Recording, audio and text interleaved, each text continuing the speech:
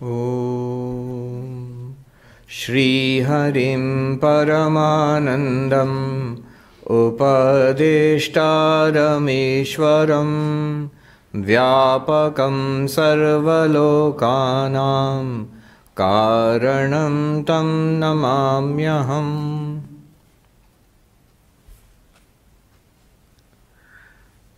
In Aparoksha Anubhuti, we were studying Nididhyasana, Vedantic meditation. You know, when studying Vedanta, there are three stages. First, Shravana, hearing or systematic study. Manana, where you reflect, reason.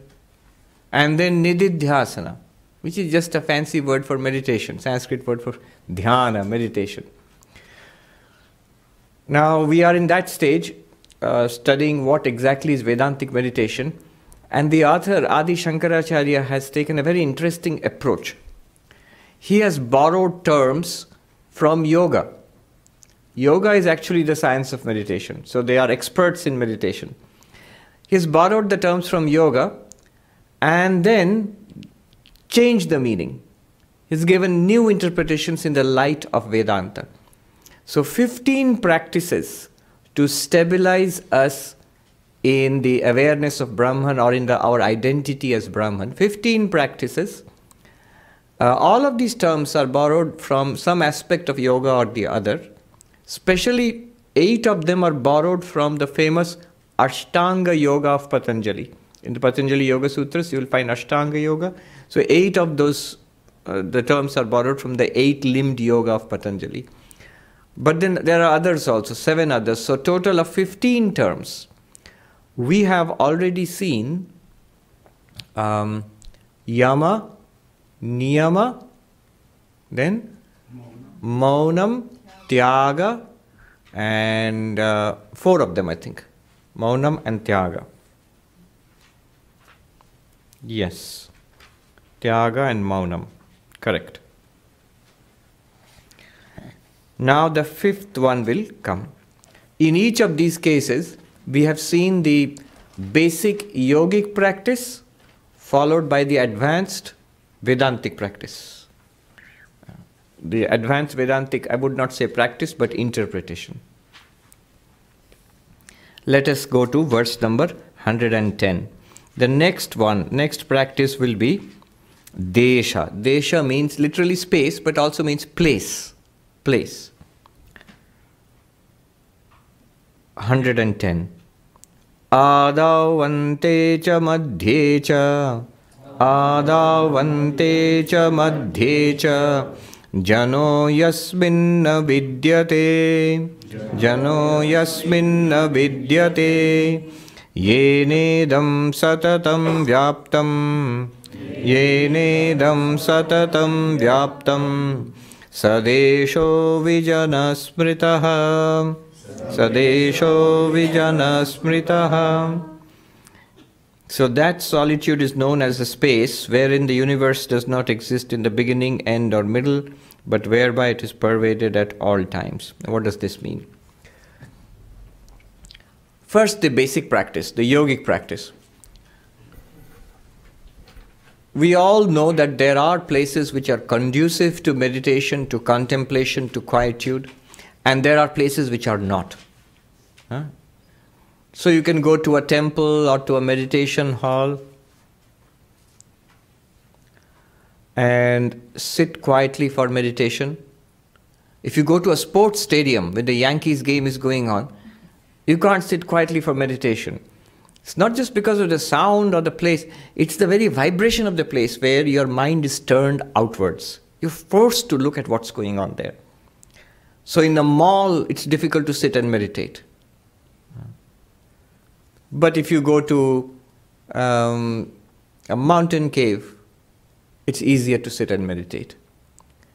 So a place, some places are conducive to meditation, and that is what is meant by desha. Desha means place, a suitable place. And in India, or in different religions also, you've always had serious practitioners seeking out suitable places for practice. We know of yogis who go away to mountains and sit in mountain caves as he writes, solitude. In solitude or in forests. We know of the desert fathers, the early Christian fathers who went out into the desert. Why the desert? Why not the city? The desert because of the solitude, of where you are left alone. Vivekananda put it very powerfully. By the world forgotten and the world forgetting. What are you looking for? By the world forgotten and the world forgetting. So everybody in the world has forgotten you. You don't look happy at that thought. It is the happiest state possible. We think that the people in the world should think of us and remember us, and I will think about the world and I will be happy. That is the trap. And we have been in this trap for life after life. God knows how many lives. Vivekananda said, thine only is the hand that holds the rope that drags thee on. Let go thy hold, sannyasi bold. Say Om Tat Sat Om. If you don't want to be hurt, you don't want to be dragged from lifetime to lifetime, you must let go of your hold on the rope. What is the rope? The world. The attachment to the world. This dwelling on the world and worldly things and people, object, outside. Now, the interesting thing is the world forgets you very fast. I can tell you that as a monk. The world forgets you very fast. Maybe your mother might remember you a little bit for some time, but everybody else forgets you very fast. It is the monk knows that it is harder to forget the world. That goes away slowly. It takes more time. It takes more time to drain it from your mind, where we have sunk the mind in worldliness. People in the world are busy with their own lives, so they'll forget you very fast if you drop out of their lives.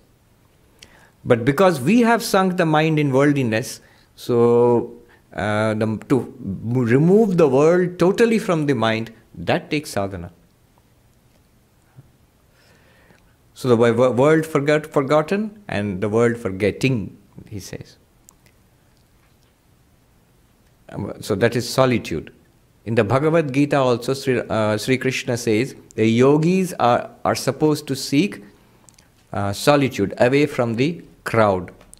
Aratir jana samsadi. In 6th chapter of Bhagavad Gita, Krishna uses a phrase, dislike for crowds of men. Dislike for gatherings, for crowds. Somebody says, but I love crowds. And what about being alone? I hate being alone. A terrible condition. Terrible condition. That means you can't be left to your own company. When you are alone, when we are alone, whose company do you have? Your own company. If you cannot stand that, then why should anybody else stand your company? If I cannot stand my own company, I myself, with myself, how can I expect anybody else to bear with me? So those who cannot stand solitude, they cannot stand there themselves.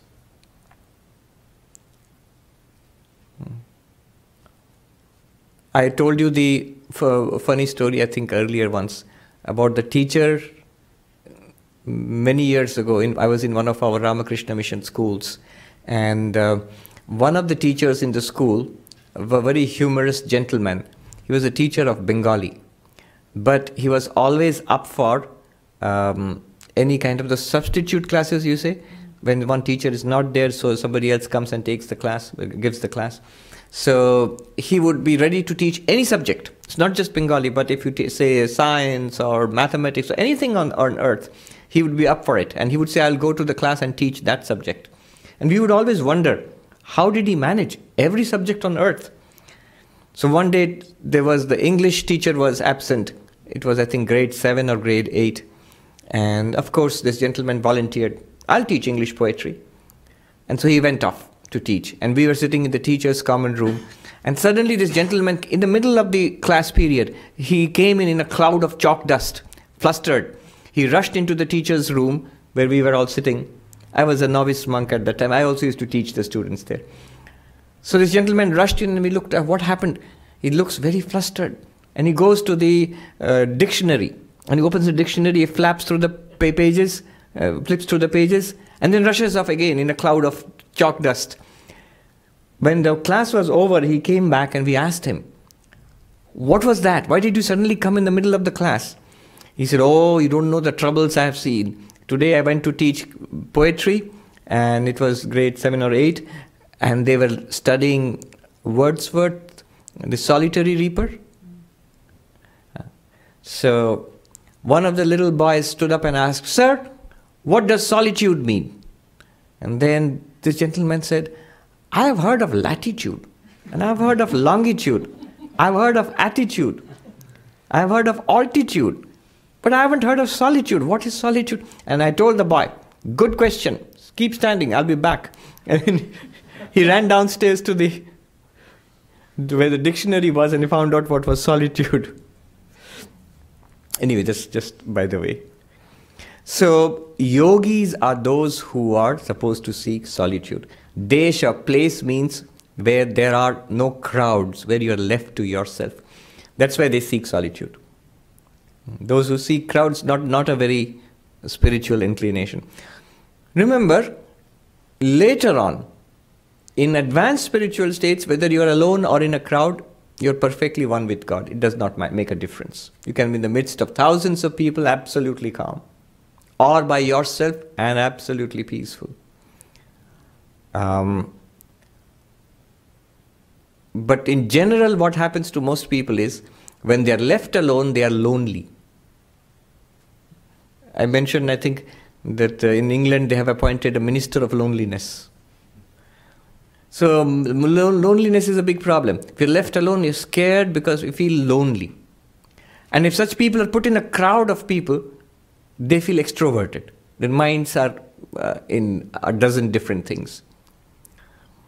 Both will not do. In spiritual life, it will not be, does not pay to be extroverted, and loneliness is not a sign of spirituality. One must enjoy solitude. So solitary places are especially the favorites of yogis, or meditators. But that's not enough. Just a solitary place is not enough. It must be conducive to spiritual thought. And often, one interesting thing I've noticed is different places I have visited, stayed, tried to meditate. Often it is a pilgrim center, a place, a sacred place where there's a temple, something associated with spirituality. A lot of people have practiced meditation for centuries together. There is a certain vibration in that place. And if you go there, although there are people around, although it's not really solitary, but your mind is more meditative. I have seen, I'll give you an example. I remember once I went to this place seeking solitude. I knew what solitude was. So, seeking solitude. And a very beautiful place up in the Himalayas, a strip of land with the Ganges flowing by very fast and two mountain rivers coming down. So it makes a triangle. 3 rivers, and in between there is this strip of land and old temples there. And they allowed monks to stay there. And absolutely solitary. I wanted to ask, there was the temple priest would come once in a day in the morning. So I asked him once, where do I take a bath? And he said, you can go down to this particular river, it's safe. It's a mountain stream. And you need not be shy, Swami, because there's nobody around. So I used to go and take a bath there. Next day he came back and said, Swami, I forgot to tell you, you should watch out for the bears. And you have told me yesterday, I would have been, I happily went there and took my bath in the river, but I would have been terrified if I knew bears were around. So solitary places have their problems. Now, I did not find it particularly spiritual. It was very beautiful, but not particularly deep or elevating.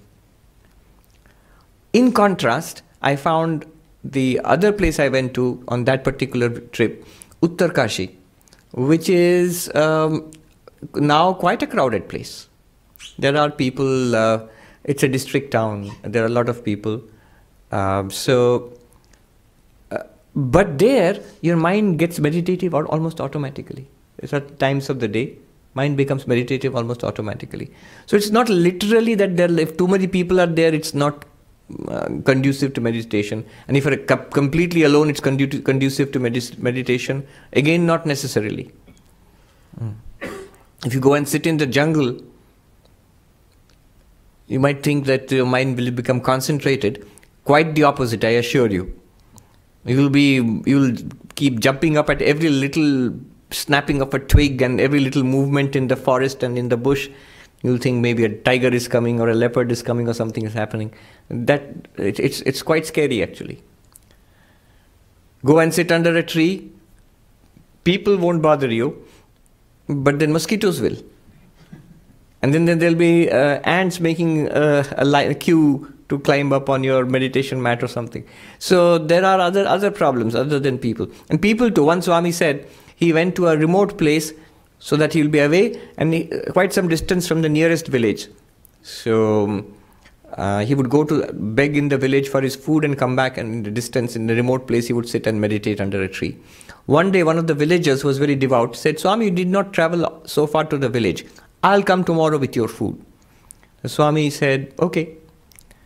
And the next day, this villager came with as promised, with a bundle of food, spread it out before the Swami.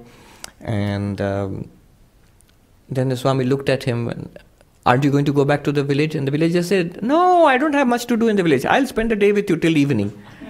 That's it. Solitude gone.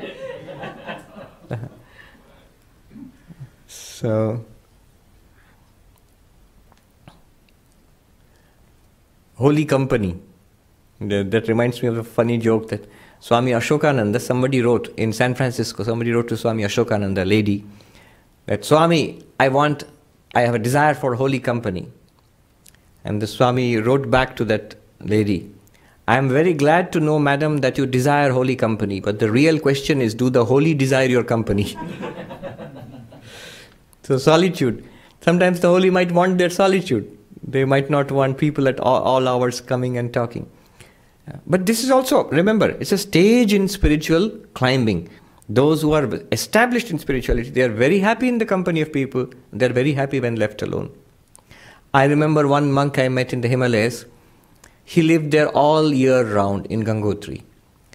So, if I'll describe him, if you have seen the movie Lord of the Rings, and the magician was there, Gandalf, yeah, long white robe, long white beard, exactly like that. His beard was even longer. His Punjabi, very tall, fair, and long white robe and long, his brahmachari, so white robe and white beard. And he used to stay in this little hut. I stayed in the hut next to his. So I used to talk with him. His name was Brahma Chaitanya. Now, all year round he would stay.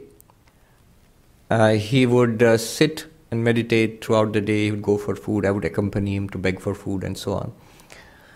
So I said, and that was the tourist season, the pilgrim season. So there were a lot of people who would come to visit. And the children loved him. So they were in awe of him with all those long beard, and he looked so... So they would crowd around him. So one day I asked him, you are... now there are people who visit you. We are there, some people come, the children come. So you have some company. But in the winter months when there is nobody at all, it's just snow all around for 5 or 6 months in a year, and just nobody around. So what do you do then? And his answer, I'll tell you in Hindi and then translate. Ab maze mein hai, tab aur bhi maze mein hai. I am very happy now, and then at that time I am even happier. I am most happy now, and at that time even happier, when there's nobody around. Okay. So solitude, good for conducive for meditation, but more than just a solitary place, it's a spiritual place which is conducive for meditation, even if people are there. So you go to a place like Banaras, or Vrindavan, Puri Jagannath, or other places, pilgrim places. You go to one of the ancient temples of the south, more than 1,000 years old. Sit in a corner of the stone, the Nat Mandir or somewhere, These structures are more than 1,000 years old. Sadhakas have done spiritual practice for centuries. You will see how quickly your mind becomes absorbed. But that is the preliminary practice. What is meant, what does Shankaracharya mean by desha, place, solitary place? What is solitude according to Shankaracharya? Here desha they have interpreted in the sense of solitude mostly, solitary place. He says, that is solitude, that place is solitary, where there is nobody in the beginning, now or in the future. There never was anybody, there is nobody, there never will be anybody. In the midst of a crowd, can you be completely alone? You see, nobody is there. What is this solitude then, when there is nobody? That is Brahman. Brahman is non-dual, without a second. The Absolute is without a second. Satchidananda without a second. An ocean of existence, consciousness, bliss without a second. That you are. If you stabilize yourself in that awareness, you will see that nobody else exists at all. If all the universe is one with you, follow this. If the entire universe is one with you, it means there is no second entity. No? No, not getting across. Let me give you an example. In your dream, you see a lot of people. You meet a lot of people. Maybe you are walking down a city street and you meet so many people. Some you know, many you do not know. People are coming and going. It's very busy. And suddenly you wake up. You're sitting on your bed. It was just a vivid dream. Now let me ask you. Look back upon your dream. That busy street, so many activities, so many people, cars and buses and all of that. Really speaking, how many were there? How many? Zero? You're counting yourself or not? One. There was no second person apart from you, the dreamer. That whole city scene in which you were there and many others were there, all of it was dreamt up in your mind. It's completely desolate of people. There's no second person there. It looks like you are there and many other people are interacting. Friends and people you know and people who are strangers and things are happening. Nothing. Only you are there. Is it true or not? Do you understand the example? No, even the example is not clear. Okay. Exactly like that is the situation now. For the spiritually enlightened, they realize one Brahman alone exists and the entire universe is one with that Brahman. All beings in the self and the self in all beings. How many selves are there? One self alone. When you realize that, that is real solitude. Never was there anybody or anything apart from you. Never will there be anybody or anything apart from you. Right now also there is nothing apart from you. They are all your own self. But here self does not mean the person. As persons we are different. Bodies we are different. Little persons in the mind we are different. But behind all of this is the one sun of consciousness of which we are rays. That sun of consciousness falling upon these little whirlpools of matter. Don't go by the language I'm using. The language is just using for the sake of conveying a message. These little whirlpools of matter, consciousness reflected in them, starts acting as a person and different persons. But behind all of them is one consciousness. That is the alone. Alone with a capital A. I think it was the Christian mystic who defined spirituality, maybe Meister Eckhart or somebody, as the flight of the alone to the alone. Alone, small a. Flight of the alone to the alone. The second alone is capital A. Alone means, the first alone means the jiva. In a very practical sense, we are all alone actually. We are born alone. We die alone. But in between we have many people? No. In between also we are islands. We communicate through this, through our senses. We see other people, we transact with them like going in a train journey. Some people come and sit next to you for some time and then they get off. Or you get off. So we are in the middle of life also, we are alone, actually. So this is the small a alone, the jiva. And the capital A alone is Brahman. The flight of the alone to the alone. But don't worry, Brahman is not lonely. Because Brahman is one with everything. Brahman is perfect identity with the entire universe, oneness with everything. We sometimes get an intuition of an underlying oneness. Do you know what I mean? Sometimes a feeling of oneness with everything. That is an intuition of the reality which exists underneath the diversity. That oneness is real solitude. And that solitude exists always. So if you are established in that solitude, you need not run away to a mountain cave to find solitude. You will find solitude in the middle of the crowd, you will find solitude in the family, you will find solitude in your workplace, in walking in Times Square, you will find solitude. Absolute peace, the peace and quiet. Vivekananda said, the peace and quiet of the desert, of the mountain cave, you can find while walking in the middle of Times Square also. I think he used the words, a busy street in New York, he used the word Swami Vivekananda. You can find the Himalayan quiet there. It is absolutely true. Literally, he was not being rhetorical. He literally means it. Because Brahman, in Brahman, established in Brahman, you always enjoy solitude. Now he says, at the beginning and then the end and in the middle, where there is nobody. There is only one reality. By that reality, everything here is pervaded. Establish yourself in that reality, not in the world. Then you will have true solitude. When? All the time. Whenever you want, you'll have true solitude. Vivekananda, in another place, he says, he who runs away from the world to meditate and die in a Himalayan cave has missed the way.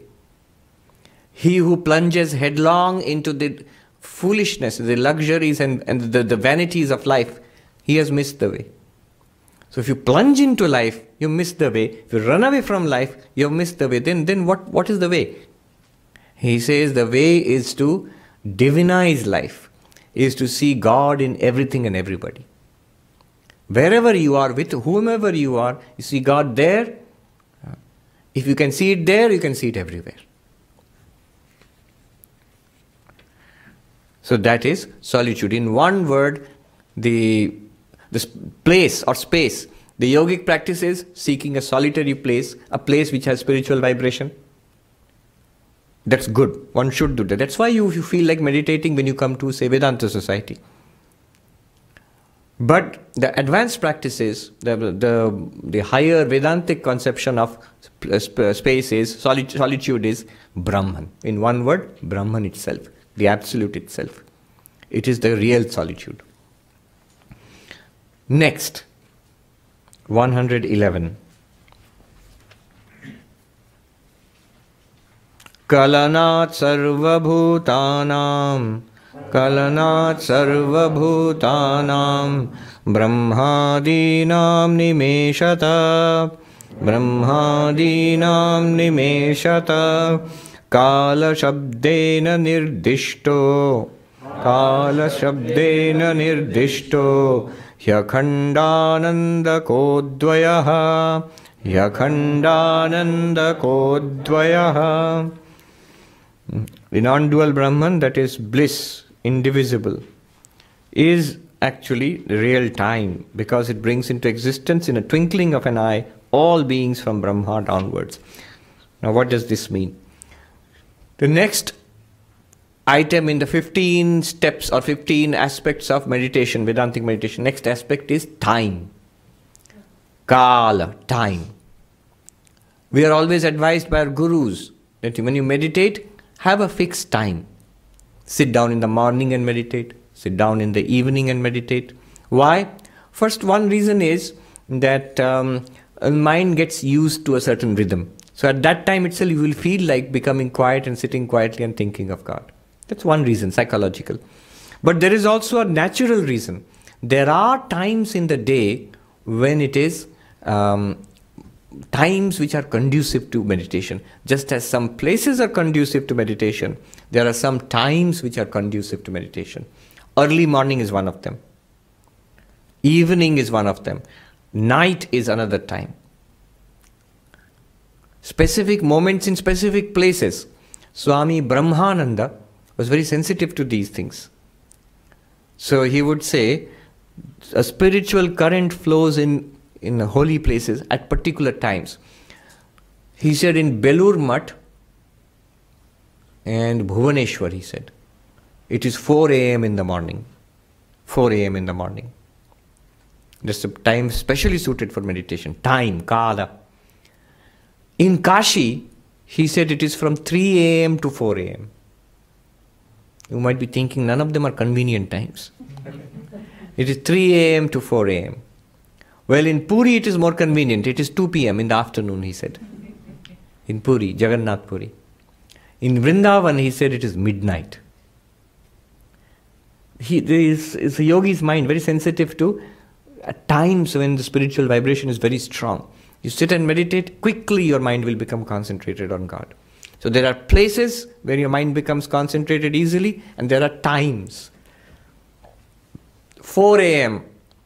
is known as Brahma Muhurta, the time, the moment of Brahman, the time of Brahman. So in the main monastery in Belur, a bell is rung to wake you up, so that you can go and catch that moment and sit and meditate. One Swami in the Himalayas put it this way, that he who does not see the light of the rising sun, who sleeps through the light of the rising sun, the light of Brahman will never shine on his life. So, it's a good practice to get up early in the morning and meditate, but don't be disheartened if you don't do that. So light of Brahman will never shine. Well, you are the light of Brahman, so don't take that literally. But it's a very good practice. There are times when meditation is easier, kala, time. Sandhya, these are coming from the word sandhi. Sandhi means the meeting point of the movements of nature. So night to day, at daybreak, that's one juncture. Then midday, the day becomes afternoon. Then evening, as the sun sets. So these are 3 different times when spiritual rituals or prayers are performed. The time, so sandhya. So different times are there. Pujas, time, a particular time for pujas, for rituals, a particular times are there, auspicious times, good times for meditation. Now that is the usual understanding of time. Now to understand what Shankaracharya has said here, I think you already know what he's going to say. What is time? Brahman, no doubt about it, he's going to say that. But what does he mean here? To understand that, see, time, one aspect of time is seen as the origin of everything. So all things are born in time. They exist in time and they die in time also. But in time, all things are born, all things are manifested. Things come into existence, things come into appearance in time.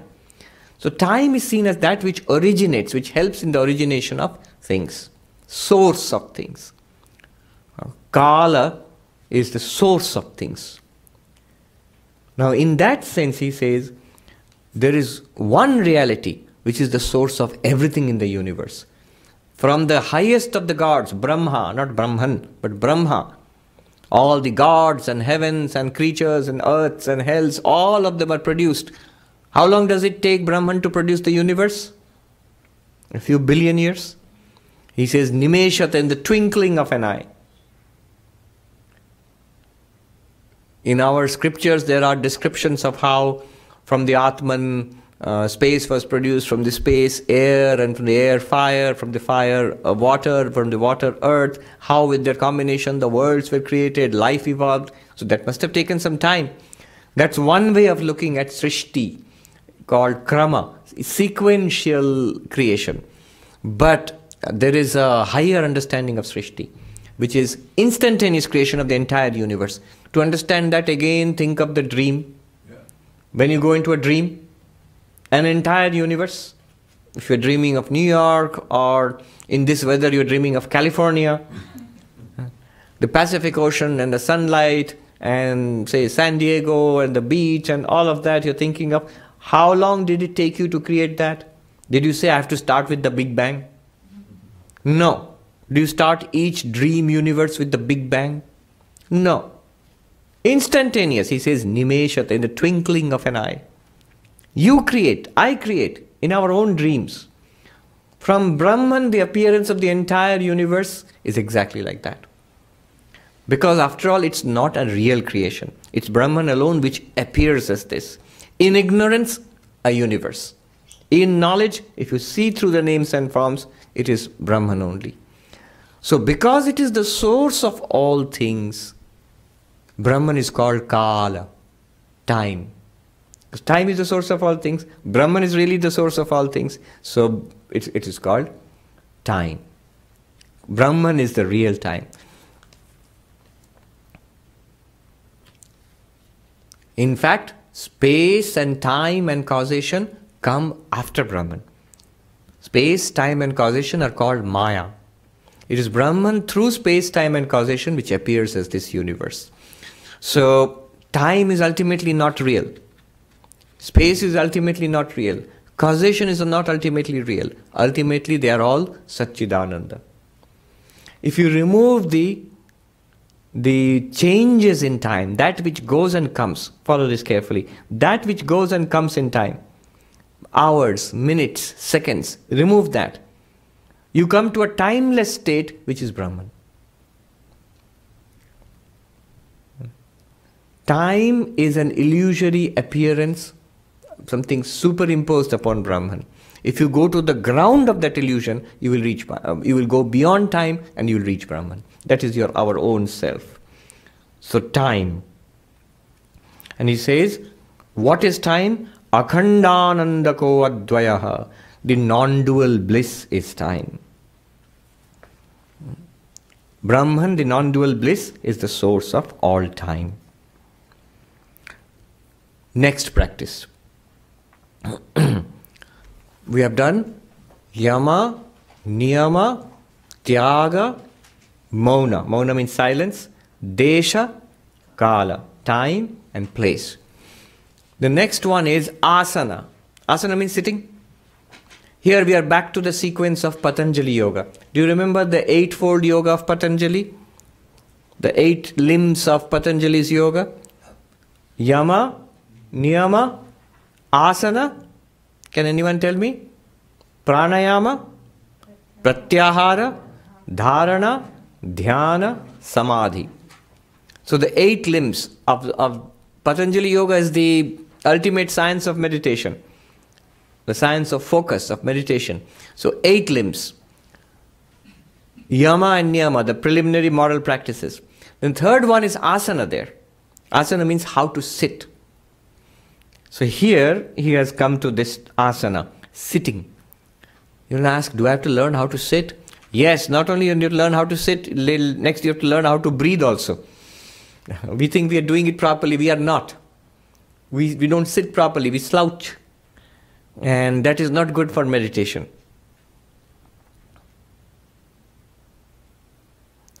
One meditation teacher, very unsophisticated but effective meditation teacher, I heard him giving instructions for meditation. Hilo mat, bolo mat, socho mat. Don't move. You get, oh, okay, freeze, don't move. Don't speak. Don't think. So, very crude, no sophistication there, but it works. So the first one is don't move. The first thing about asana is, can you sit without moving?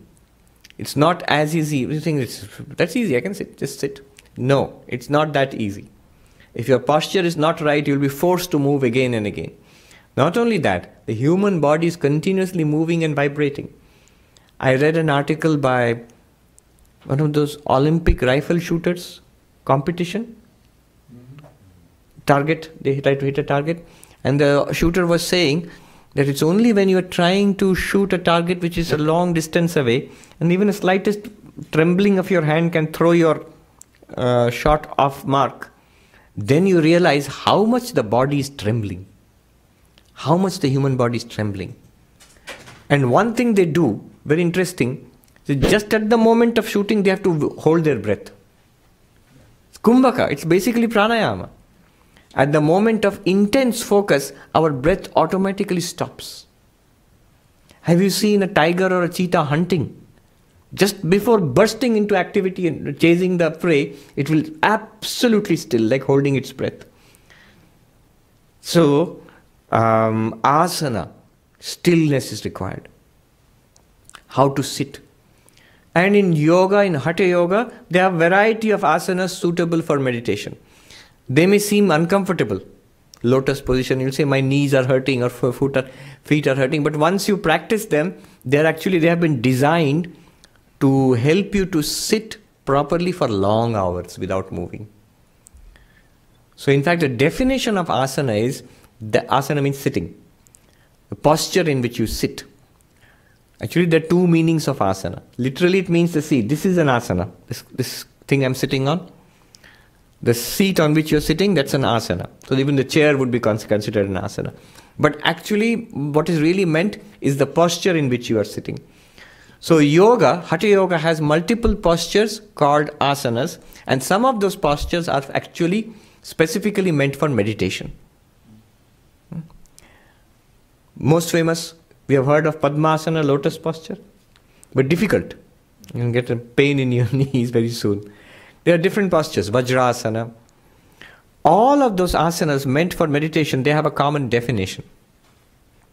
The definition is that which you can maintain easily without moving for a long period of time. Sukham, sthiram, without moving, and pleasant. It should not. None of them are pleasant to begin with. Once you get used to them, they require a degree of little bit of physical fitness. So then you can maintain it for hours. In our main monastery in Belur Math, I have seen a 70-year-old monk sitting for 8 hours at a stretch. I had to get up a number of times in between. Whole night sitting there in meditation. Sitting at 9 o'clock in the night, and then getting up at, say, 5 o'clock in the next morning. Absolutely. Not drowsy, not going off to sleep, not sitting like this. Absolutely straight. So that shows tremendous focus somewhere inside, where it is absorbed and the world forgotten. That is real asana. They say asan siddha. Asan siddha means somebody who can sit in the same posture for a long time. Not easy. Hour after hour sitting steadily without movement, it shows not only the body is steady, but the mind is also steady. If the mind were not steady, the body would also move. How steady should we keep? It should not be a rigid thing. If you are rigidly trying to keep it steady, then you will become tired very soon. And aches and pains will develop in different parts of the body. So it should be a relaxed sitting, but not slouching. As far as possible, relaxed, sitting straight. If you don't sit straight, you can yourself see. If you sit straight, it's easier to concentrate the mind. If you sit like this, sign of depression. You'll very soon feel depressed if you sit like this. So sitting straight. Different asanas are there.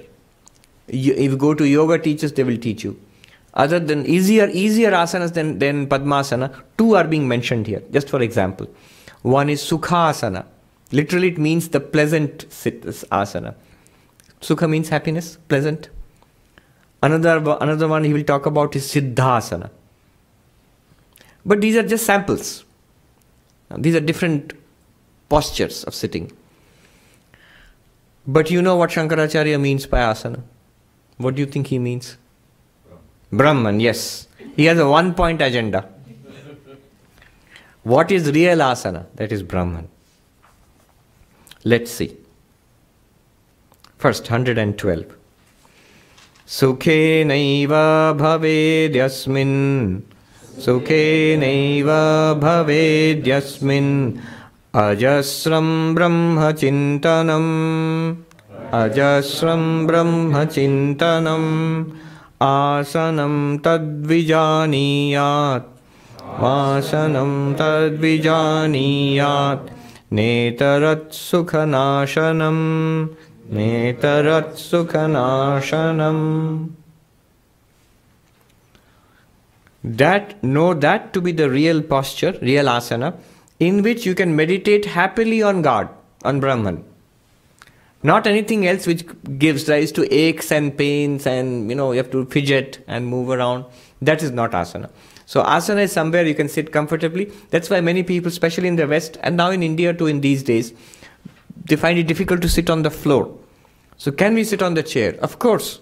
After all, look at the definition. The definition is where you can sit comfortably for a long time and think of God. That's as easy as that. So that's asana. That is the yogic definition of asana. What is it like? Sukheneva, in a very pleasant way. Brahmachintanam ajasram, continuous, ajasram means numerous, but continuous flow of thought about Brahman, where you can have that easily, naturally. Know that to be asana, not anything else which produces aches and pains and you have to struggle with it. If you are meditating on the pain in your knee while sitting in an asana, your posture may be perfect, but your meditation, your mind is on your knee, not on God. So mind should be on God, not on your knee. If it helps to change your posture, do that. If it helps to sit up on a chair, do that. But keep the mind on God. So that is the yogic definition of asana. Now, Shankaracharya says, what is the real meaning of asana according to Advaita Vedanta? Here a little bit of Sanskrit. That's why I've got this book. There is a commentary on this Aparoksha Anubhuti by the great Vidyaranya. This book was written about 1500 years ago, Aparoksha Anubhuti. Vidyaranya, the famous author of Panchadashi, he wrote a commentary on the Aparoksha Anubhuti in Sanskrit. And that commentary, in that it's very helpful to understand some things.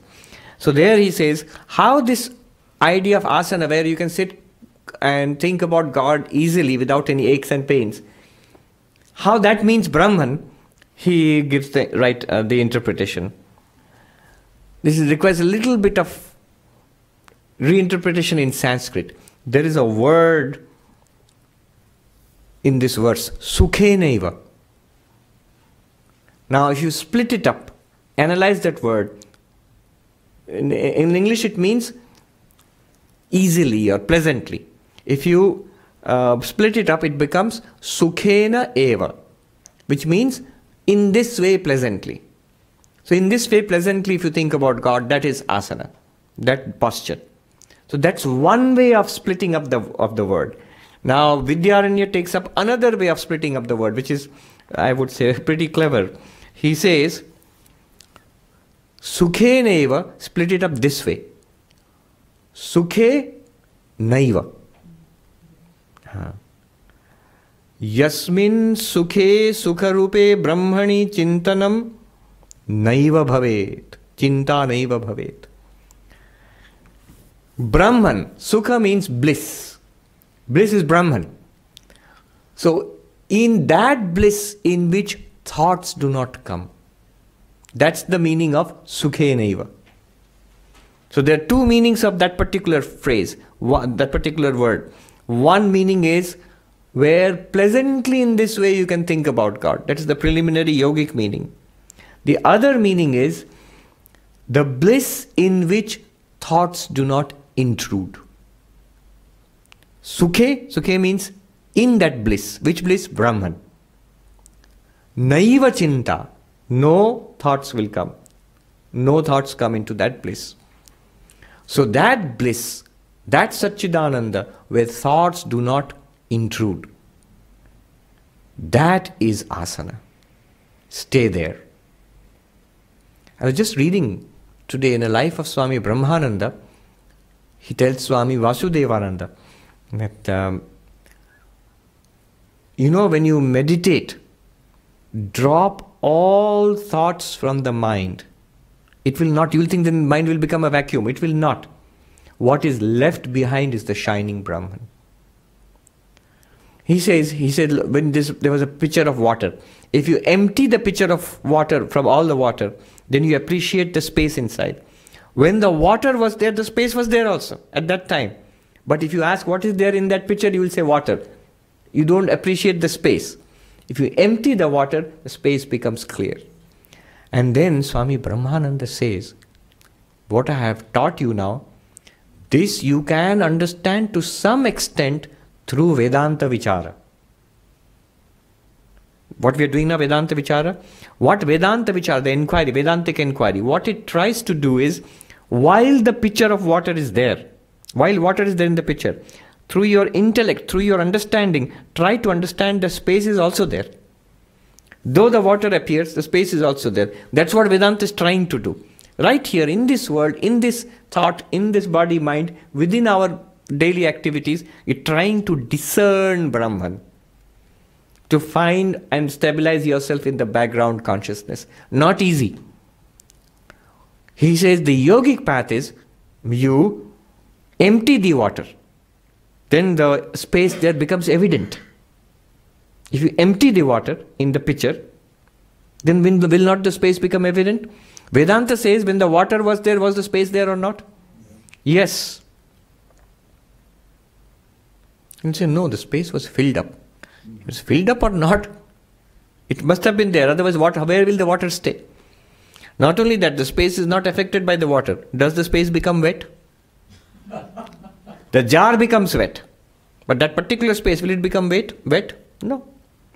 So, Brahman is right here in the midst of all your thoughts. Happy thoughts, miserable thoughts, worldly thoughts, religious thoughts. In the middle of all of this, Brahman is right here. But we are unable to separate that Satchidananda from thoughts. So the yogic path is empty your mind of thoughts.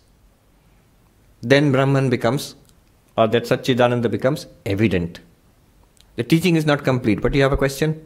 So the space will not become wet or hot, but it can become holy, no? He's asking space can become holy or not. Yeah, there when you say the earlier practice of space, there it means desha, a place. A place. It becomes holy by association, by vibrations. Space as such is always holy because it's untouched by anything. Now the teaching is not complete here. Brahmananda went on to say something further. The yogic method, he says, is to empty the pitcher. You think then the mind will become vacuum if you empty all thoughts. Not vacuum. Satchidananda becomes clear then, that there is a witness consciousness. Then he says another way is, remove the impure water. You fill it with noble thoughts, thoughts of God, sattvic thoughts. Then what will happen? The word phrasing is very interesting. He says, those noble thoughts will clearly shine in the light of Brahman. So, he says, for example, if you think of the name and form of Ishta Devata, of God, then it will shine in the light of Brahman. Everything is shining in the light of Brahman. Even an unholy thought is shining in the light of Brahman. This I am adding, tika, tippani, commentary. Brahmananda did not say this. Even an unholy thought is shining in the light of Brahman. But there the mind is fixed on the unholy thought. It misses that Brahman which is consciousness itself. But a sattvic thought, a holy thought, a spiritual thought is somewhat transparent. So when that appears, same light of Brahman means pure consciousness. Brahman itself is light. But that holy name and form does not obscure the light. It reveals the light itself, yes. One more way to look at it perhaps could be that even if the pot is filled with water entirely, the water molecules themselves always have space in them. Whether it's water or solid, they always have space in them. Yeah, most of it is space. Most of every molecule, in fact every atom, most of it is space. But we're still going on with the example. But here, so there's one way is to fill up the mind with the mantra of God, with the form of God. That name and form, a holy name and form, do not obscure pure consciousness. So then Swami Brahmananda tells Vasudevanandaji that today what I have given you is a very secret instruction. Practice it sincerely, you will get illumination very shortly. Yes. Are there any signs for people who are on this path, just taking baby steps? Where maybe we are in the right direction, we are pointing to that Brahman, little ways. The question is whether we are going towards Brahman or not. Yes, any number of signs are there. What are the signs? In general, the signs are you have an increased pull towards God, towards spiritual life, and a decreased pull towards the worldly life. That's in general. But small things will be there. Things which used to bother you so much earlier, they don't bother you too much now. Things which would disturb your peace of mind earlier, they don't disturb your peace of mind so much. Things which had no interest for you earlier in philosophy and spiritual life, those you find very sweet and very, very nice to read about, think about. These are all signs of the mind becoming sattvic and being pulled Godward. If you don't like the use of the term of God, you can say towards the spirit, towards Atman, towards enlightenment. So there are numerous signs that we are not sinking back. In general, don't worry whether I am on the right track or not. As long as you are on the track, you are okay. If you jump off the train, then that's the problem. But as long as we are on the track, it will become more and more intense over time. So he says, that is Sukhasana. One of the postures of sitting is Sukhasana, the pleasant asana. So the Sukhasana in the yogic sense means what? Where I can sit comfortably for a long time and do japa and dhyana, meditation, repeat the name of God. That's the yogic practice. What is the Advaitic idea? Sukha itself is asana. Sukha means Brahman, bliss. That itself is the asana. Are you steadied in the bliss of Brahman or Brahman itself, which is Ananda Swarupa? Are you stabilized in that? Then your asana is correct. No matter what you are doing, walking, talking, and doing puja, going to the office, whatever, jogging in the park or whatever, you are stabilized in Brahman. That is Sukhasana. Then another example he takes, this is called Siddhasana. It's another meditation posture, trying to translate into the posture of the Siddha, perfected. The posture of the perfected. 113. We will do that and stop. Here also you know what he is going to say. What is the real meaning of Siddhasana? Brahman. Siddham yat sarva bhutadi, Siddham yat sarva bhutadi, Vishwadhishtanam abhyayam, Vishwadhishtanam abhyayam, Yasmin siddha samavishta, Yasmin siddha samavishta, Tadvai siddhasanam viduhu, Tadvai siddhasanam viduhu. That is that which is the origin of all beings and the support of the entire universe. You already know what that is, Brahman. Which is unchanging, immutable, and in which the enlightened are completely merged. That is known as Siddhasana. If you go to a yoga teacher and ask Siddhasana, immediately he or she will teach you. You have to sit like this, put your this thigh on that thigh and sit like this and straight. It's a very good posture for meditation. You have to be a little flexible. But here he says, what is Siddhasanam? Where all beings are established, or where all beings come from, which is the substratum of the universe. Substratum of the universe means, what is the reality of this universe? It's like asking, what is the reality of this altar? Wood. We normally say, what is it made of? It's wood. Rather, Vedanta would say, the reality is wood, and it has the name and form of an altar. The substratum of this altar is wood. Look at the ocean, the waves there. The substratum of the waves is water. The substratum of the golden ornament is gold. What is the substratum of the universe? The Brahman is, now you've attended too many Vedanta classes. Immediately you'll say Brahman is the substratum. In what sense? You can say in the sense of isness. What is the one common unchanging thing you will find in everything that exists? Existence itself. Isness. That being, pure being, isness. It's everywhere. In fact, everywhere exists in pure being. Even time and space. Time is, when you say, that means isness is the substratum of time also. Space is. If it were not so, then space is not. Space would disappear. If is cannot be applied, then it will become is not. So being, sat, in Sanskrit, sat. Sat means pure existence or pure being. Pure being is the substratum of the universe. You think, okay, so pure being is substratum of the universe. Such abstract, dry things. Not abstract, dry, it's you. We're talking about you. In Chandogya Upanishad, when the teacher, Shvetaketu's father, talked about pure being, sat, pure existence, I'm sure Shvetaketu also looked bored. Okay. High philosophy. What have I got to do with it? And then his father said, most famous equation in Vedanta. Tattvamasi Shvetaketu. That thou art, O Shvetaketu. That pure existence, thou art. Now Shvetaketu cannot say anymore, I'm not interested. How can you not be interested? It's you. What is the most interesting subject in the world? I. I, this person. For me, it's the most important thing. I was just reading a book by Robert Wright. He says how meditation promotes happiness.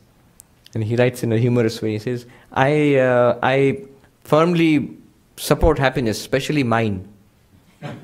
I'm a firm believer in happiness, especially mine. Similarly, you're a firm believer in existence, especially mine. I should exist. So when he says, you are that existence, so that existence is the support of the universe. Anything, all the things that come and go, all things that come and go, they come and go from that being, that existence.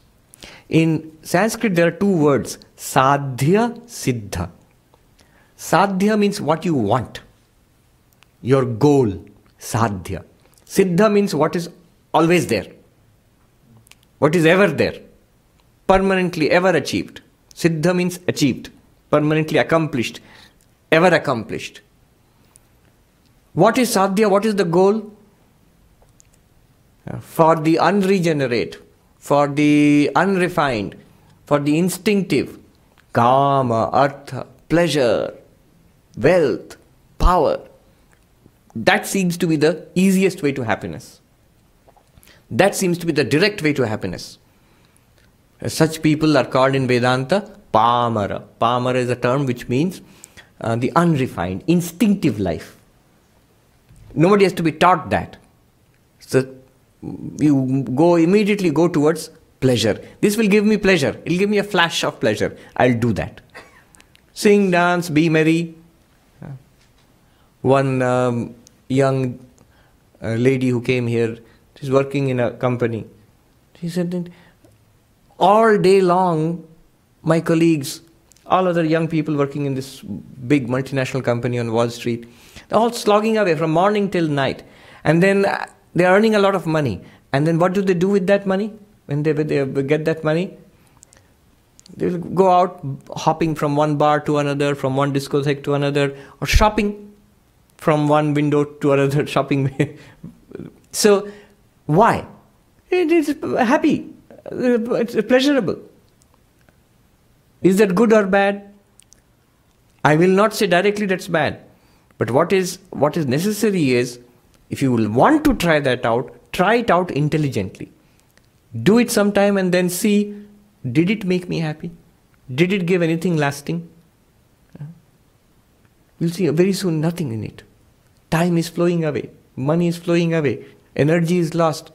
What have you retained from that? Nothing. Even repeating it again and again, how many times will you repeat that? So, intelligent person will see through that. That's the first level, Sadhya, the term sadhya means goal, not pleasure or wealth. The higher, more sustainable approach is that I want pleasure, I want success in life, but within decency, within morality, something sustainable. Environment should not be damaged, society should be supported, I should be able to help people. All of these good goals in society, for the environment, for the society. Children are always taught this in schools. What will make for a more harmonious society, what will make for a better environment. So still the goal is power and wealth and enjoyment, but sustainable. So that is called, sadhya becomes dharma artha kama. Not just artha and kama, wealth and pleasure. But wealth and pleasure on a foundation of morality and ethics in a sustainable way. Such a person is called Vishayi, a worldly person, but a decent worldly person. What most people in society are law-abiding folks, they would like to think of themselves as good people. And society has to be built on a foundation of such people. If all were just out to make a quick buck, society would collapse. So that's the next level. But they have a sadhya, I want this. I want kama, pleasure, artha, money, but on the basis of dharma, basis of morality. Sadhya, that's the goal. Then you go further. That's not the goal. The goal is whatever the higher religion, spirituality is telling me, God realization or nirvana or moksha or enlightenment or salvation, a spiritual goal in life. Not just chasing this pleasure and power and wealth. So such a person, what is the goal? Moksha. Remember, the goal is sadhya. Sadhya means to be attained. So what are we trying to attain? Now we are trying to attain moksha. The other things are still there in life, they become secondary. They are not the reason for living. The reason for living is spiritual reason for living. Still we are seeking something. Sadhya.